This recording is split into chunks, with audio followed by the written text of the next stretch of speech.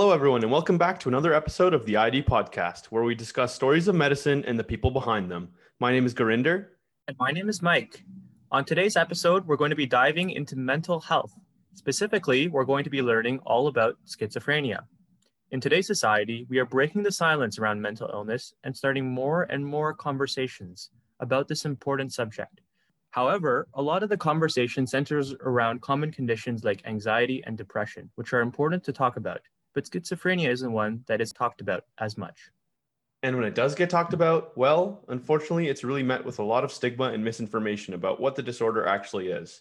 Today, we're going to clear that up and learn all about this very impactful topic. Our interviewers, Angelica and Priscilla, talked to Dr. Bruno Lozier, a neuropsychologist who works at McMaster University. They asked Dr. Lozier questions like, what is schizophrenia, and what are some misconceptions about the condition? What are some of the common symptoms you might see in someone with schizophrenia? What are some of the treatment options? And before we dive into it, a very quick disclaimer. Any information in this podcast is relevant to the point of publication, but our listeners should always review updated literature as things do change. Also, this podcast should not be viewed as a guide to treatment. Always consult with your family doctor about your specific circumstances and healthcare needs. Now, without further ado, here's Dr. Lozier. Hi, everyone. Welcome to this episode of the ID Podcast. We have a really interesting interview in store for you, so hope our listeners are looking forward to learning about this topic together with us. My name is Priscilla, and I will be one of your co-hosts for today. And my name is Angelica, and I will be the other co-host for today's episode. And today's special guest is none other than Dr. Bruno Lozier. Dr. Lozier works at the Department of Psychiatry and Behavioral Neurosciences at McMaster University as a neuropsychologist. And we also happen to know him well as our past tutor for the Brain and Behavior Unit at our medical school. Welcome, Bruno. Oh, thank you. Thank you for having me. It's a pleasure to be here. So as Priscilla mentioned, we're really looking forward to having you today. And our topic is schizophrenia. And I know myself, I'm really looking forward to the discussions that we've had in the past regarding schizophrenia. So I'm looking forward to seeing what today's episode has in store. Before we dive into the topic of schizophrenia, perhaps you can tell us a bit about sort of your journey to becoming a neuropsychologist and what that entailed. Oh, thank you. Yes. So if I may, I thought I'd just talk a little bit about the question that's often asked, and maybe not within the medical field, but often patients will ask me, what's the difference between a psychologist and a psychiatrist? And I often tell them, well, a psychiatrist is a medicine specialty, it's a medical specialty. Psychology is a little different. Psychology really sort of started off as, and still is, a science, right? So if we think back to the 19th century with William James, psychology was pure science. But then because of the Second World War, there was a lot of need for mental health specialists. And that's when psychology was brought into the clinical realm to sort of help out, because there weren't enough psychiatrists around to help people who would come back from war.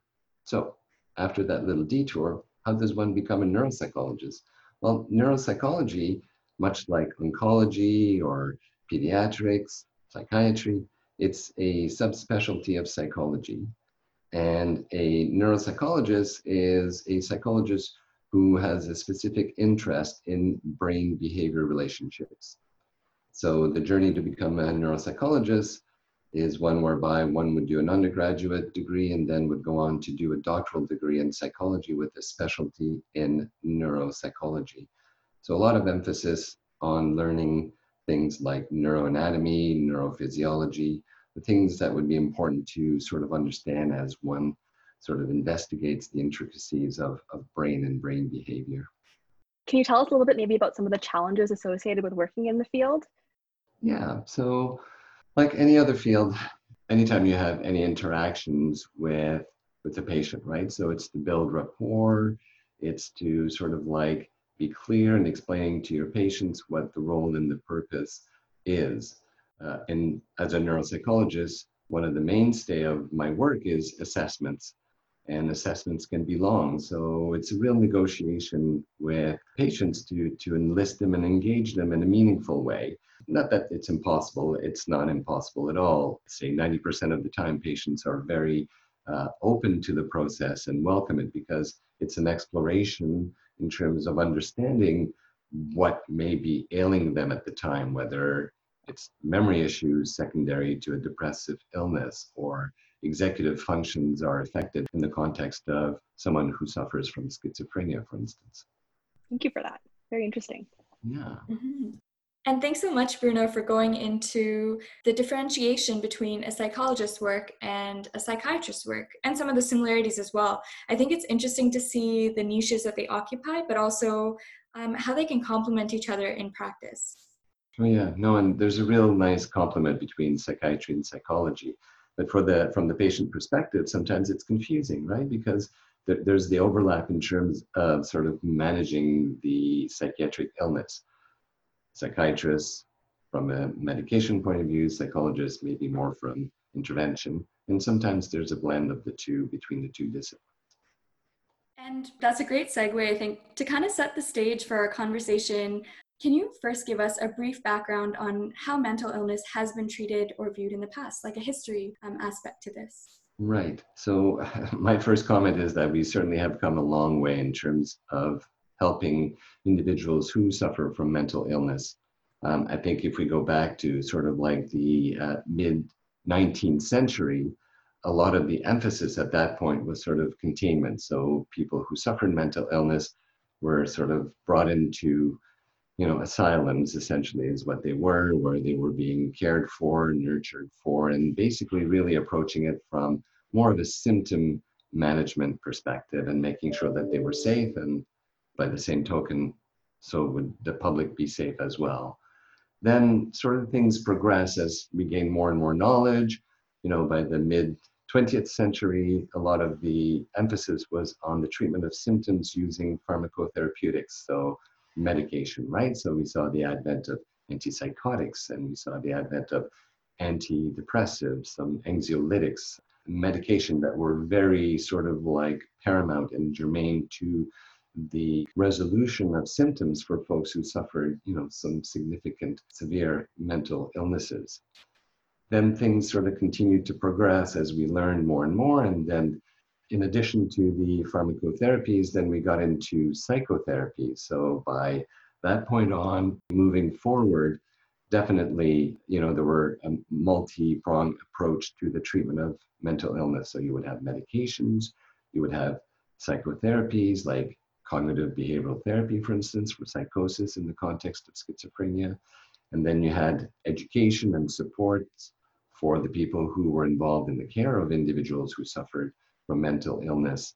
And then, of course, functional supports like allied health, like occupational therapy, social work, vocational specialists, all with the aim of providing the patient a very sort of broad approach in terms of the management of their illness, but also of the impact of the illness on their lives, everyday living. That's really interesting. I think why I find the history so relevant, especially when it comes to how we treat mental illness to this day, is that we can see that the stigma kind of associated with the way that we treat people in the past is still very prevalent with how I think people perceive mental illness, especially for the individual. They might want to be afraid to get treatment, or they might want to conceal it. And I think that history is really important in understanding the stigma that still persists to this day regarding schizophrenia, which is why it's really important that we are aware of that before even talking about, I think, the condition itself. I agree with you, Angelica. It's, the foundation of stigma, if I can use that kind of language, is lack of awareness, sort of using the language that you use, right? So as we become more and more aware of what the illnesses are, what the underpinnings, or what the factors that come into play, so that it reduces the unknown. And I think stigma often, and other kinds of biases or prejudice, is often founded in lack of knowledge, lack of knowing, right? It's that fear of the unknown that sometimes drives the opinions or the beliefs. Yeah, exactly. And so I think, on that note, I think it's important to really talk about what is schizophrenia? What is this condition? And before I ask you, I think what's interesting is that I was doing some research on my own, and the word schizo is actually Greek for split. And I think a lot of that has caused confusion surrounding what the condition actually is, because people think it's associated with split personality disorder.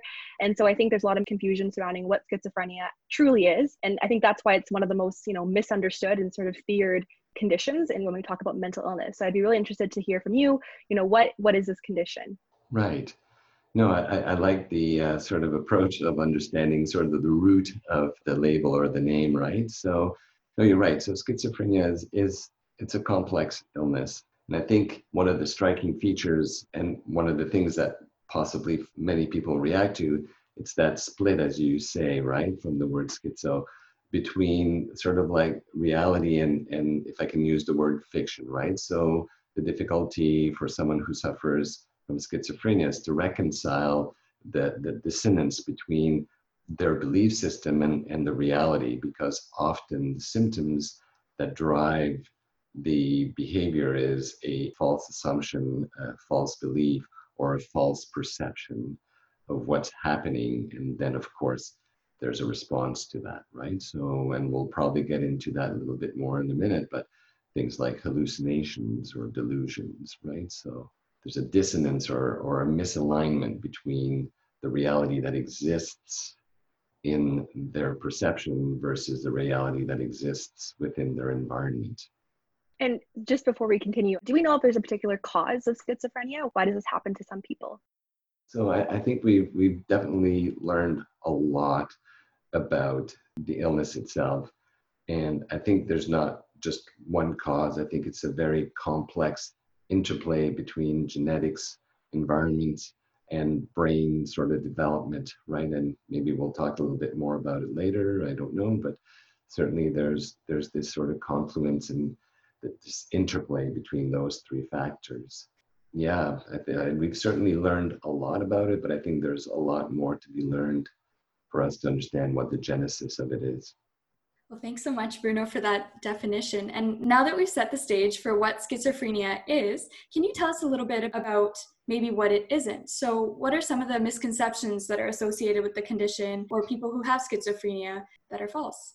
Yeah, exactly. So yeah, there are many, right? And what the inception of these misconceptions is a bit unknown, but I mean, it's people's sort of false assumptions, possibly. For one, people think that people with schizophrenia are dangerous. That's not true.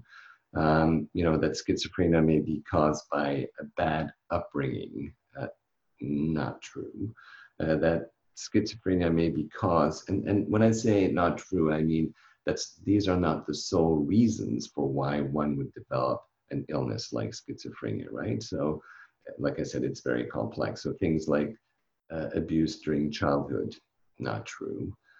The other side of this is that people feel that once someone has schizophrenia, they're incapacitated. They are to a point, but it's not true that they can't hold a job or be a productive member of society, right? So it all sort of relies on good support and their ability to maintain treatment protocols and then just sort of see exactly how far. The last misconception is that I am sort of aware of is that, people with schizophrenia require, and I guess it's all in the language, but that they require long-term hospitalization. That's not true.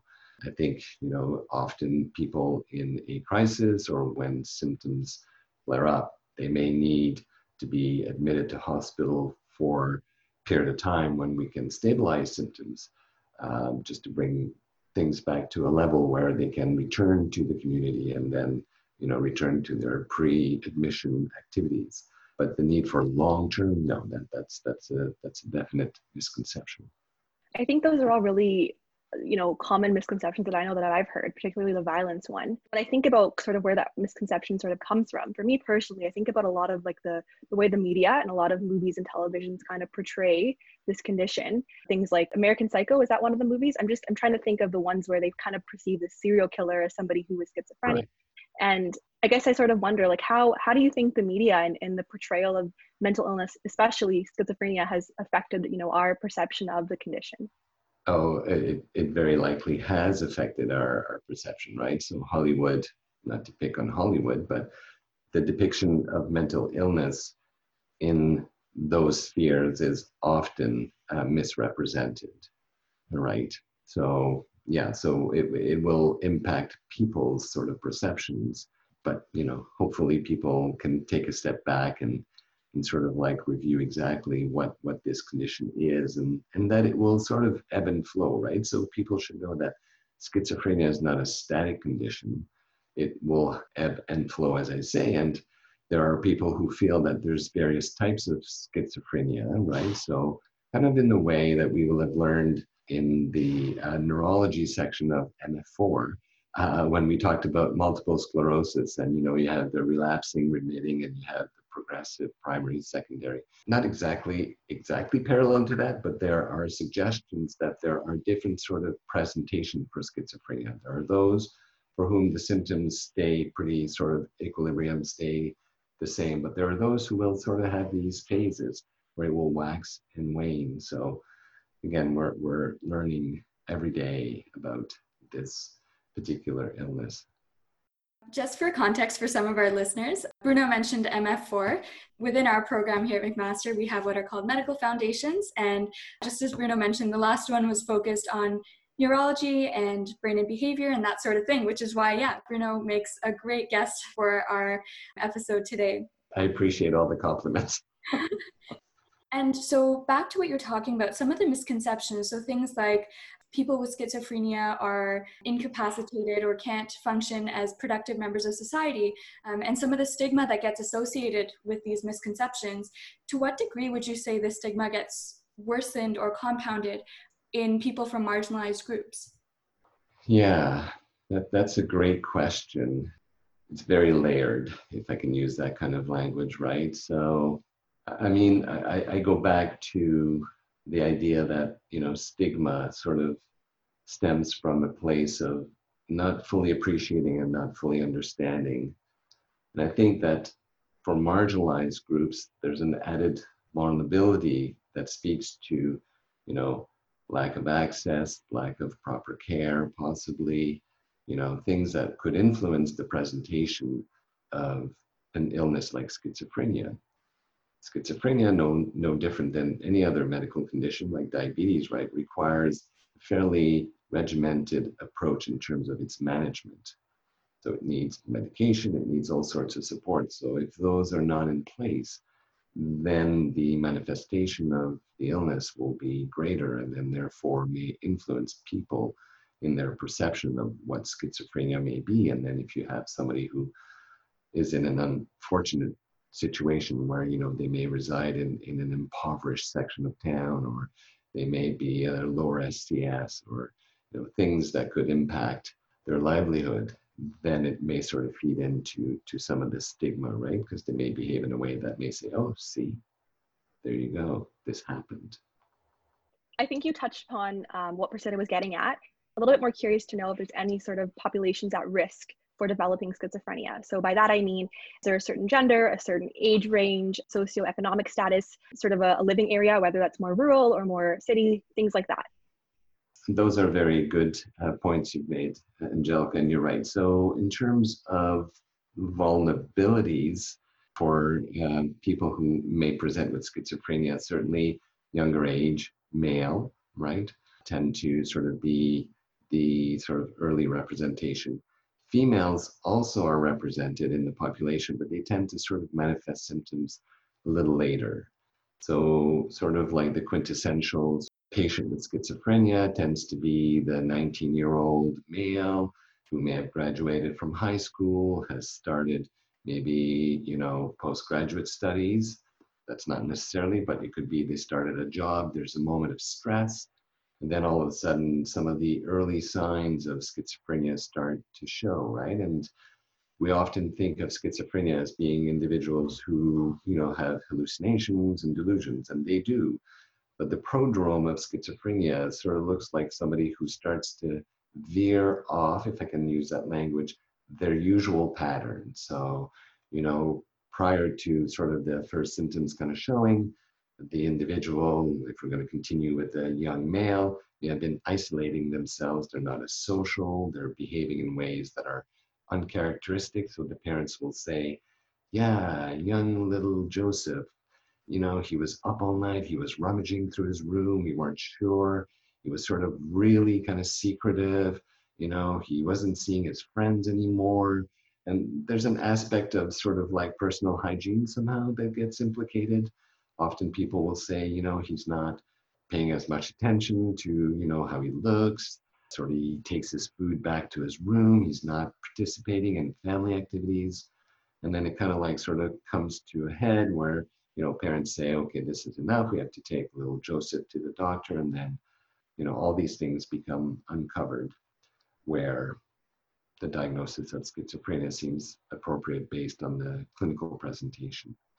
But certainly young male, there's a great debate where people go back and forth as to whether drugs may be sort of a catalyst to the evolution of schizophrenia, right? So it's a bit of a chicken and an egg kind of story, because I certainly am not clear on that. Certainly there is a large component of individuals with schizophrenia who or present with symptoms that are, labeled schizophrenia, who will have either a history of consuming things like cannabis or harsher drugs, or post the inception of symptoms, then start to consume. So that's why it becomes very difficult, right? Because you can have, under the banner of psychosis, you have schizophrenia, of course, but you can also have, drug-induced psychosis.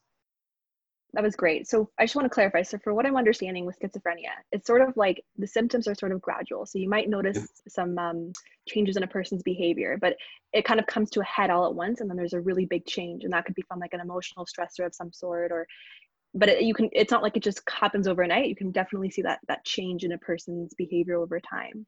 Absolutely, yeah. So it could be over the course of weeks, months. Usually by the first year, people will be diagnosed. But it depends, right? It depends on people's access to resources. So in a more sort of metropolitan area like Hamilton, where you have access to, tertiary care very easily, or at least as easily as can be, the identification will be much sooner than for somebody who may be living more like up north, where, services are sparse. And I was curious if patients with schizophrenia often have other sort of comorbid psychiatric conditions. Yeah, so the emphasis certainly is on the core symptoms of schizophrenia, right? Because those are pretty prevalent. So when people are talking about auditory hallucinations, commanding hallucinations, especially where, they're being told to do things and they're really struggling, that's the emphasis on trying to manage those, or the delusions. But comorbid conditions, frequent ones, substance use, for sure. And anxiety. People experience a lot of anxiety. When spending any time with someone who suffers from schizophrenia, you build rapport, what they will say is that it's very distressing to them, because, the voices tell them things either that are self-derogatory, meaning, saying things bad about the person, you're ugly, you dress funny, they're making fun of you, to things like commanding auditory hallucinations where, go do this, kill your neighbor's cat, or, puncture the tires, or, put Javix in this person's food because they're trying to kill you. So it becomes distressing, because even though the person, we talked earlier about how the sort of the core sort of definition of schizophrenia, it's that dissonance between sort of reality and non-reality, if we want to use that language. But the person may still have some sort of insight into the idea that some of these things may not always be accurate, right? But they can't sort of like fight it. It's the voices take over. So yeah, so certainly substance abuse, anxiety, depression is common, right? Because you get a lot of changes in their livelihood. So if we go back to the example of the young man who sort of like, starts his life after graduating from high school, whether he goes for post-secondary education or starts a job, and then all of a sudden these symptoms start to interfere with their ability to achieve their goals, right? After a while, it will sort of like leave them in a situation where they will experience symptoms of depression, because they will experience loss. And if we can take like a quick detour, because you talked about hallucinations as being kind of one of the central things that you would see in patients with schizophrenia, I'm curious to know, we also hear of the term delusions, and how would you kind of compare and contrast between delusions and hallucinations, and maybe what their roles might or might not be in schizophrenia? Yeah, so certainly if we take a look at something like the DSM, right, or the DSM-5, certainly both sets of symptoms are predominant in the presentation. But just briefly, hallucinations, we tend to think of auditory hallucinations, so voices, right? So the person will be hearing a voice, which they tend to externalize as in like it's either a stranger, typically a stranger. They can characterize it as being male or female. At times, maybe they recognize it as being somebody they may know, or they may attribute it to a known entity. So often they'll say it's Satan who's talking, right? So they'll sort of cast it in that context. So hallucinations, typically auditory hallucinations, you don't get as much perceptual or visual hallucinations in schizophrenia, sometimes, but not as much. So the bulk of hallucinations tend to be auditory. A delusion is more of a fixed belief. The idea in a delusion for somebody who suffers from schizophrenia is they're sort of gathering all sorts of different pieces of information that to the outsider may not have any connection, but somehow for them, there is a connection and there is salience. So a paranoid delusion, the idea that there's a black car parked in the corner, there are people in there, they're investigating me, they're paying, undue attention to me, it's probably the government, more of a delusion, sort of like the idea that this belief without any proof, right, of somebody sort of like having a special interest in the person. There can be delusions of grandeur. I'm the CEO of a very important company in the US. I have millions. You're holding me against my wishes. I can't take care of my business. Or erotomania, right? So I'm someone famous, I'm in love, or Britney Spears is in love with me, and all of these things that are fixed beliefs that have no foundation. So that's why it's important to sort of like do a very thorough history. There is somebody out there with whom or for whom Britney Spears is in love with. So maybe it is that person that you're seeing. I don't know, but we should make sure that it isn't.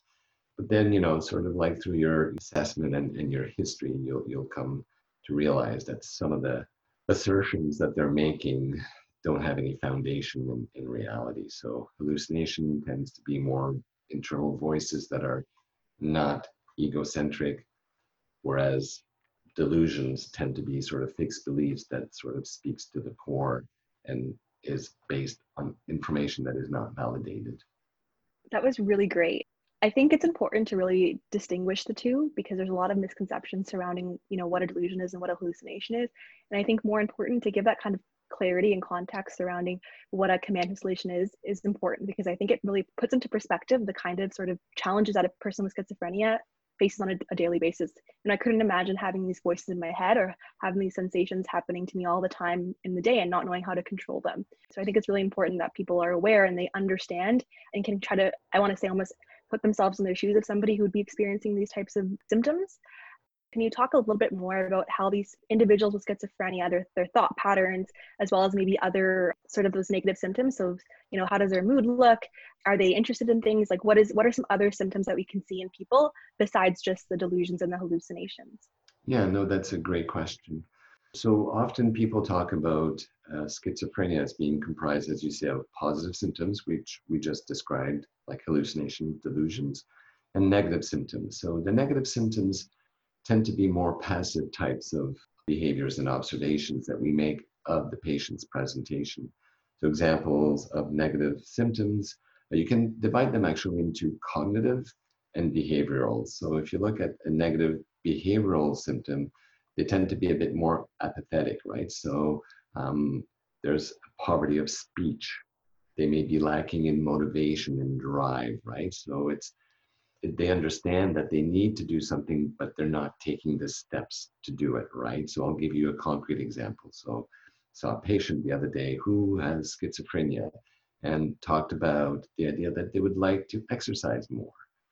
They understand that exercising is important, but you can talk about it, but if you let them be, they won't show any drive. They won't sort of put into place the steps that are required to achieve the goal that they're thinking of, right? So I will get up early tomorrow. I will go to the gym. I will, do a warm up.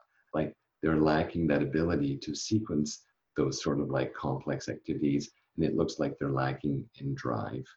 Alogia, which is just a complicated term for, like what I said earlier, poverty of speech. So sometimes people will think that, somebody with schizophrenia is like thought blocking, or is that they're not saying much, right? So you'll ask them a question and then there's silence, right, for extended period. And then their responses will be brief, maybe one word, two words. So that's the behavioral side. On the cognitive side, so negative symptoms, it's actually this is where I think for somebody who suffers from schizophrenia, the cognitive side can be sort of the biggest impediment. We can deal with the positive symptoms, hallucinations, delusions, medication, therapy, but with the negative symptoms, and especially with the cognitive subcomponent, it's harder, because then you're talking about memory deficits. You're talking about problems with working memory, with executive functions, right? So the ability to plan, to strategize. They lack in the ability to sort of formulate plans, just like I described with the individual who may have wanted to exercise more, right? So that's where I think in the context of schizophrenia, that's the biggest challenge in terms of management, because at this point in time, we have ways in which we can sort of try to bolster these cognitive abilities, but not to the point where we can sort of make it back to where it should be. So that's a big challenge. So whenever we see individuals who suffer from schizophrenia, and they always have sort of a mixed sort of presentation in terms of negative and positive symptoms. So the ones who tend to tip the balance towards the positive symptoms do better than the ones who tip the balance with the negative symptoms. They're the patients for whom it's going to be a lot more challenging to try to help them remediate and rehabilitate themselves. And speaking more on the idea of presentation, Bruno, I think Angelica alluded to this earlier, the idea of violence and aggression associated with schizophrenia and people with schizophrenia, to what degree is this a part of the matrix of presentation, and to what degree is this a misconception? I would say it's a misconception. There's a number of factors involved. If we look at schizophrenia just as is, I don't think there's any evidence to suggest that schizophrenia or an individual with schizophrenia is more violent than another individual. But there are mediating factors that will come into play, right? And we've mentioned a few already. So people who are male, who are younger, often if they're single, right? And if they're engaged in substance abuse, they come from an impoverished environment, so poverty, and they're treatment non-compliant. Those together will conspire to sort of maybe elevate the risk.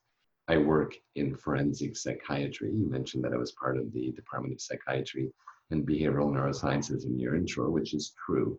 But my clinical work occurs at St. Joe's, and I'm part of the forensic psychiatry program. And in our program, the number one mental health diagnosis is schizophrenia. And these are individuals who will have found themselves at the threshold of the courts and the law, right? So somehow something happened and brought them to the courts. So it could be that they stole the candy bar, or they committed a more egregious act, a violent act. They could have assaulted someone, and in some cases, sometimes sadly, they may have murdered someone. So when we look at, all of the factors that are involved, it involves the things that I just described to you, right? So substances, impoverishment, these things. So it's not directly schizophrenia per se, but it's all the other factors that come in combination with schizophrenia that would have conspired to possibly the violent act to transpire. Having said that, we know that not every patient with schizophrenia commits violent acts. We know that not every patient with schizophrenia who uses substances and is male or young commits violent acts. So it's not that simple, but often when we see someone, especially in the context that I work in, if they've committed a violent act, the target is, of course, stabilizing the mental health, but also addressing some of the other issues that may increase the risk, right? So it's all about sort of like gauging risk trying to mitigate risk by addressing substance, anger tendencies possibly, and go from there. I don't believe that being schizophrenic makes you more prevalent for violence. But yeah, we do see violence, but there are a host of other factors that come into play that is part of that equation. Yeah, I think that's the key point, right? Like if someone has schizophrenia, it doesn't mean that they're going to become violent and aggressive. There are a lot of other factors at play, increase their chances. But I think a lot of people assume that if you have schizophrenia, you're going to be violent. You're going to commit these types of acts. It's what's important about your answer. So I think something that I'd come across when we were reading about schizophrenia for our tutorial was this risk of suicide in a lot of patients who do have schizophrenia. And I remember I actually was reading a study from, I think it's the CAMH in Toronto, and they had found that individuals with schizophrenia and spectrum disorder account for over 1 in 10 suicide deaths. Another statistic from Stats Canada found that 40% will attempt suicide over the course of the disease, and 10 people will actually follow through on it and complete it. Based on this evidence that we see with these statistics, why do we think people with schizophrenia are at a higher risk of suicide? So I think, if we just look at suicide in and of itself, that's the $64,000 question, as they would say. It would be important. It's very hard, but what we do know is that people come to a point where options seem to have disappeared. So they may have been dealing with an unrelenting stressor, things may have changed dramatically, so there's a catastrophic event. There's as many reasons for people who go and complete suicide as there are stars in the sky. But if we're talking about specifically about schizophrenia or people who suffer from schizophrenia, you can see where someone who suffers from a chronic illness, which schizophrenia is, an illness where often people may not feel that they have a lot of control over the manifestation of the symptoms, right? Because the voices are present, and the idea of the black car in the corner, it's always there, right? So you can see how when we talked about, right, our stress diathesis model, right? So sort of like how stressful that would be, again, making a MF4 reference, brain and behavior. So you can see how over time the cumulative sort of stress would get. So what happens, I think, for somebody who suffers from schizophrenia, and here I'm not speaking from evidence-based literature, but more from my clinical experience, those who have attempted, and in the cases where they have completed, it's just what I was talking about, right? It's the idea of the unbearableness of what the illness brings to bear, the changes in their livelihood, the fact that it feels like it's not controllable, the fact that, sometimes support is not available. So there can be many factors, as you can see, that would sort of come together to culminate in the idea. The one key factor, I think, for suicide, and in many suicide when it comes to mental illness, is substance use. Substance use often results in disinhibition, poor judgment, impulsive acts, and then sometimes people don't intend to complete suicide, but the means or the methods by which they chose to approach it sometimes is irreversible or hard to stop. So in schizophrenia, or people who have schizophrenia, yeah, I can see how there will be many different factors that will come into play. And it's a devastating illness. Yeah, because I think, if we're talking about people who are between the ages of, I think you mentioned like onset between adolescence to 30s, and I imagine them taking their lives, like that's a very premature cause of death. So it's I thought that was pretty disheartening to read that statistic. And so, it's really important that these individuals do seek this treatment. Seek treatment. And I think what's key to the treatment, obviously the medication, psychotherapeutic support, but also education, right? So it's educating the patient, educating the loved ones, making sure that they have a good support system in place, early identification for sure, to give them hope and venues by which they can have access to treatment or interventions, at least, that will alleviate some of these, dark periods that one can easily understand they would go through. On that note, you sort of mentioned the medication side of things, but also the other supports and other components to management. How would you explain kind of the dichotomy between the two and how they interplay with each other? No, that's a great question. So maybe what I'll do is I'll just preface by saying, right, so schizophrenia is a clinical diagnosis. We don't have a blood test for it. We can do neuroimaging, and neuroimaging will be informative, but it doesn't sort of like on its own give us the diagnosis, right? So because it's a clinical diagnosis based on symptoms and observations, then what we do is we have to have a comprehensive and a coordinated effort in terms of the management of the illness. So it includes both the medication, so the antipsychotics typically, right? So we have first and second generation antipsychotics that are available. And then we can, as an adjunct, we can add psychotherapy. So one of the more common psychotherapy in the context of the management of schizophrenia is cognitive behavioral therapy for psychosis. So addressing those positive symptoms that we were talking about earlier, the hallucinations and the delusions. And then combined with those two approaches, then you can add on more support from allied health, so occupational therapy, so for more adaptive leisure and lifestyle issues, right? Because you want to look at the whole person, just don't want to treat the symptoms, just don't want to treat the impact of the symptoms, but you also want to equip them with strategies and skills to sort of be able to become more autonomous and independent, or as much as possible, right? So it's all about providing the individual with purpose and meaning. And then, of course, often a vocational specialist is involved for helping them find volunteering activities or even part-time work, social work, which will help with financial stuff, appointments, sort of all of the government kind of stuff that they need to renew their cards and so on and so forth. So it's medication, therapy, and all sorts of interventions to sort of be very comprehensive and whole person approach. I think the way you explained it, Bruno, really hit home that not only is schizophrenia as a disease process, so multifaceted, but also correspondingly, so should its management approach be. I think it speaks to the natural history of how we've treated mental illness over time, right? So at the very beginning of our podcast, we talked about how has our approach to mental illness changed. In the early days, we were just sort of containing.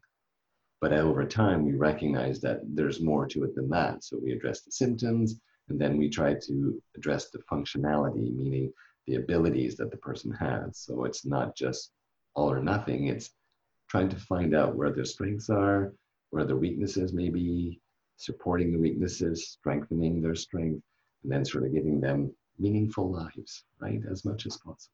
Still on the topic of treatment, I'm so curious. So we talked about how a lot of patients might not adhere to their medication and there might be a chance of relapse earlier. So why does treatment sometimes not work, or why are some people having trouble accessing treatment? So there's two sides to the treatment issue, right? And sort of at the middle is compliance. So their ability to stay compliant. So a lot of there's different types of approaches. I mean, I'm not a physician, as you know, but my sort of understanding with discussion with my colleagues and being part of teams that do treat schizophrenia.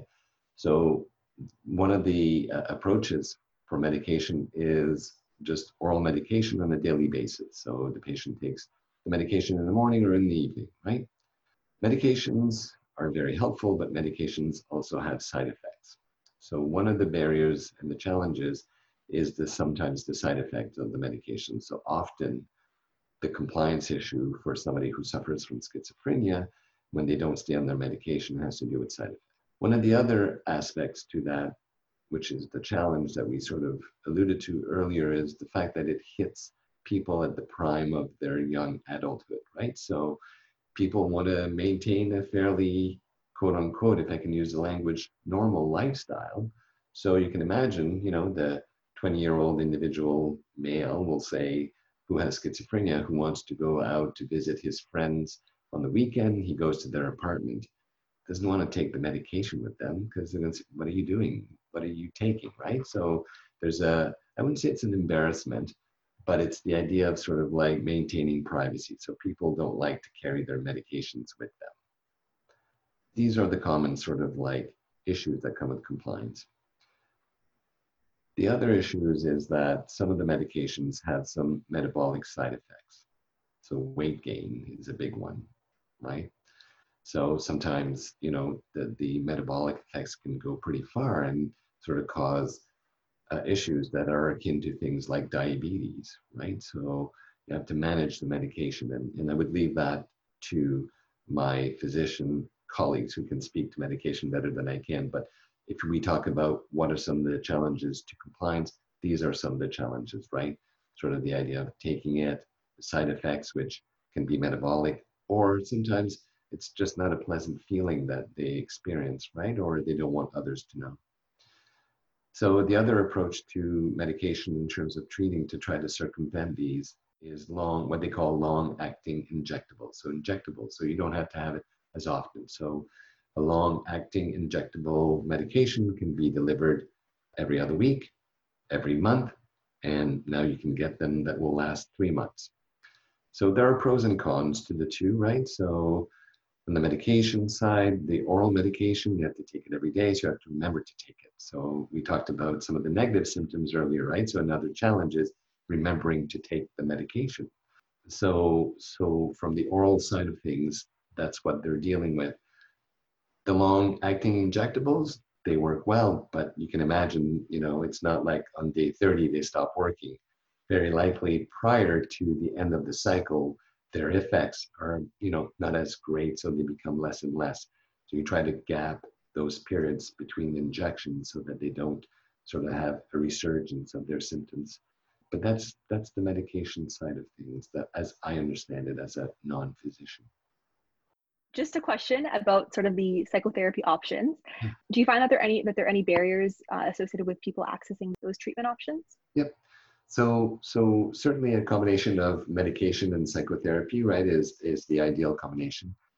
One of the things that we didn't talk about yet, but I can mention now, is that sometimes with people who suffer from schizophrenia, their insight into their illness may also suffer, right? So it's very common to have somebody in the office and you're trying to sort of talk to them about what's happening, and they will respond in a way to suggest that there's nothing wrong with me, right?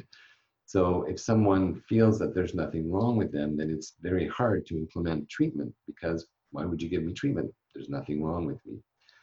So on the psychotherapeutic side of things, insight is very important, because in order for them to adopt and endorse some of the psychotherapeutic directives, right? So to challenge the voice, so that's one of the ways one could do. So, to reduce the anxiety that comes from the voices, you can challenge the voices, right? So if the voice is telling me that I'm going to do this, well, how often have you listened to the voice? How often have you actually given in to the voice, right? To sort of reassure them that it's just the voice, it's not controlling you. You can control the voice, and then sort of building their skill set so that they have more a sense of mastery and control over the voice. But it's the insight, that's the challenge. They have to sort of believe in the idea that A, there's something going on, and B, that they can actually affect change. Usually you start off with medication, then they stabilize, and then you can introduce psychotherapy, and then you introduce all the other elements that we talked about earlier to try to promote greater functionality. Speaking of some of the other elements as well, we're curious to maybe touch a little bit on how family plays into all of this. So we can imagine that the families of patients with schizophrenia, they probably have their own experiences with having someone close to them who has this condition. And so if we were to briefly touch on that, how can family members support, and how do they sort of travel the journey with the patient as well, and how can they support? No, absolutely. That's a great question again. So the idea of family involvement, right, is key. Support from the beginning. And I think the way we can support families in supporting their loved ones who suffer from schizophrenia is through education, is to help them understand what's happening, right? Because we talked about stigma and how stigma is lack of knowledge and a bit of fear of the unknown. The more we can break down those barriers, that is knowledge and fear, then we can enlist their engagement in being, agents of support in terms of their loved one's care. So having them part of the process right from the start, engaging them, listening to them, seeing their point of view. They live with the individuals, we don't, right? So having a balanced perspective and making sure that all voices at the table are being heard. And I think it's great, Bruno, that you mentioned, again, the education piece and helping with that awareness and information piece for the family too, because I think once you enable the family with that knowledge and equip them as well, they can also be part of that process of breaking down the stigma that the patient faces. So definitely a great point brought up by you there. My pleasure. And so we've talked a lot about schizophrenia and sort of the symptoms of the condition, sort of how you can diagnose and treat it. But what does the outlook look like for somebody who is diagnosed with schizophrenia? I think going back to one of the misconceptions that you touched on earlier, there's this idea that once you have schizophrenia, there's no kind of light at the end of the tunnel. It's a debilitating condition that there's no fixes and a patient will never be able to live a relatively normal life. So I'm just curious, sort of, what does the outlook look like for these types of patients? So yeah, I think that the approach and the outlook should be an individualistic one. So it's about the person who is before you. Although people suffer from schizophrenia and there are common patterns in schizophrenia, the experience of schizophrenia for the patient will be an individual one. So I'm going back to the idea of sort of building on the strengths that they have and trying to sort of minimize the impact of their weaknesses within the clinical context. To support individuals in achieving, as normal a life as possible should always be the goal. And I'm often reminded when I think about these things, and I may have mentioned it again, I'm going to make a reference to MF4. There's a great TED Talk, and it's this woman, she's an attorney, and she gave a TED Talk back in like 2012. Her name is Ellen Sabs, ELYNSABS, and she was diagnosed with schizophrenia, but she through perseverance and time, she was able to achieve great things, and she speaks quite candidly about her experience with schizophrenia. So I think the outlook can be very positive, but I think the outlook should be a realistic one. I think that's a wonderful note for our listeners as well to maybe check out that TED Talk. We'll link it as well in the description. Thanks, Bruno. So I think we had a great discussion today about schizophrenia, about various components to it, and then also clinically, how is it diagnosed and how is it treated as well. So this is a bit of a hard task, Bruno, but I'm sure you can do it best. If we were to pick out main pearls or takeaways from this conversation for our listeners to know about schizophrenia, what would you kind of distill that down to? Yeah, so, people who suffer from schizophrenia, certainly, the first sort of layer is the illness, the disease, but there's more to it beyond that. And I think for us as clinicians, for us as treatment providers, our first focus is always, to try to minimize suffering, and that should be the thing that we do. But we should also try to understand who is behind, right, that sort of like first layer. Who is that person?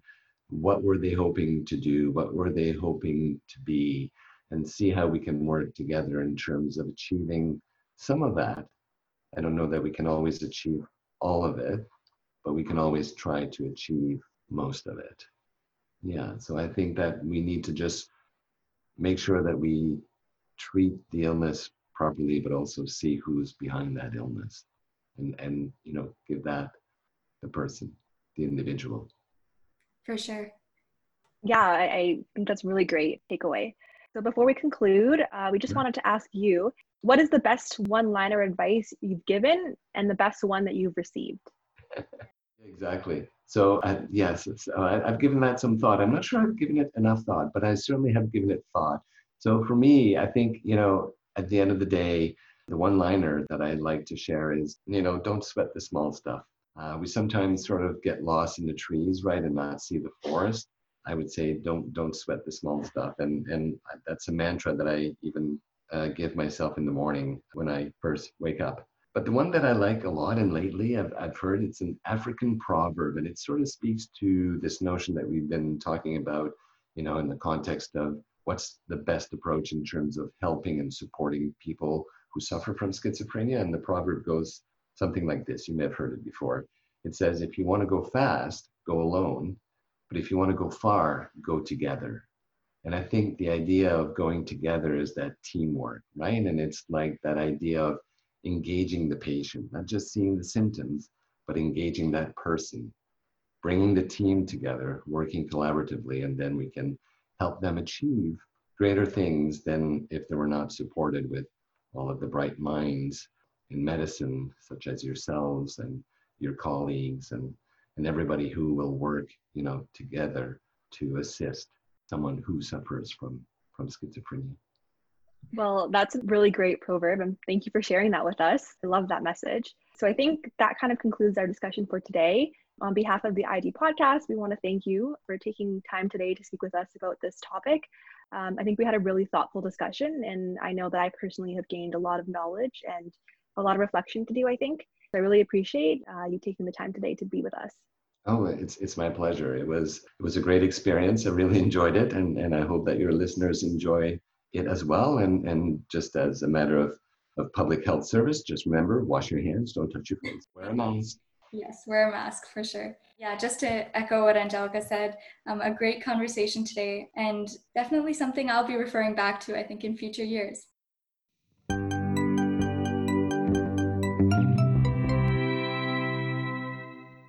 Wow, that was a really interesting discussion, and I definitely learned a lot about schizophrenia. I agree. I found it really interesting to hear about what schizophrenia is and also what it isn't. There are many misconceptions out there about the condition, and I appreciated learning more about what's fact and fiction regarding the condition. One thing that really jumped out at me was clearing up a misconception about people with schizophrenia being violent or dangerous. Like Dr. Losier was saying, these acts are more likely due to a combination of mediating factors like substance abuse, poverty, treatment, non-compliance, and so on, rather than an inherent symptom of schizophrenia itself. Exactly. And it's so important for us to educate ourselves and others about these things. As Dr. Losier explained, education really is key in supporting individuals with schizophrenia. And in keeping with our mission to make sure we get all of the information correct, we want to explain some of the terms that we mentioned in the interview today to make sure that all of our listeners are on the same page. At one point in the interview, Dr. Losier mentioned something called a prodrome. For our listeners who don't know, a prodrome refers to the early signs and symptoms of a disease that appear before the major signs and symptoms start. These early symptoms signal the impending onset of a condition. And tied to the idea of symptoms, another idea that was brought up was that of positive and negative symptoms. These terms can be a little bit confusing, so let's do a quick overview. Positive symptoms are symptoms that aren't there normally, but get added on in people with the disorder. So these are things like delusions and hallucinations that Dr. Losier was talking about. Negative symptoms, on the other hand, are things that get taken away. These are things like withdrawal from social situations, decreased motivation, inability to show emotions, and so on. Now, this is a very basic understanding of what positive and negative symptoms are, and I encourage our listeners to read more, but that is about the gist. Dr. Losier also mentions the DSM-5 during the interview. DSM-5 stands for the Diagnostic and Statistical Manual of Mental Disorders, with the 5 indicating the 5th edition. This is an official archive of all conditions that are formally defined as mental disorders, published by the American Psychiatric Society. It's used by healthcare professionals all over the world to diagnose mental disorders. The stress diathesis model is another concept that is brought up during the episode. This is the theory that a genetic predisposition for an illness, known as the diathesis, combined with environmental triggers, like stress, work together to lead to the development of a particular condition. As Dr. Losier was explaining, both the genetic predisposition combined with environmental stresses are thought to play a role in the development of schizophrenia. Dr. Losier also mentions a great TED Talk about a patient's experience with schizophrenia. We've linked this in the show notes for our listeners to check out. Finally, we've linked the CAMH and Stats Canada articles that Angelica references in the interview, which talk about the risk of suicide in individuals with schizophrenia. One quick clarification to make is that 1 out of 10 suicide deaths are in people with schizophrenia spectrum disorder, including other diagnoses such as schizoaffective as well, but not just schizophrenia itself. We hope you enjoyed today's podcast and learned something about schizophrenia. If you're interested in learning more, we've linked some great resources in the show notes below. Thank you so much to Dr. Bruno Losier for joining us and educating us about such an important topic. If there's another topic you would like for us to cover next, send us a message or tweet at us. You can find us on Instagram, Twitter, and Facebook at the ID Podcast.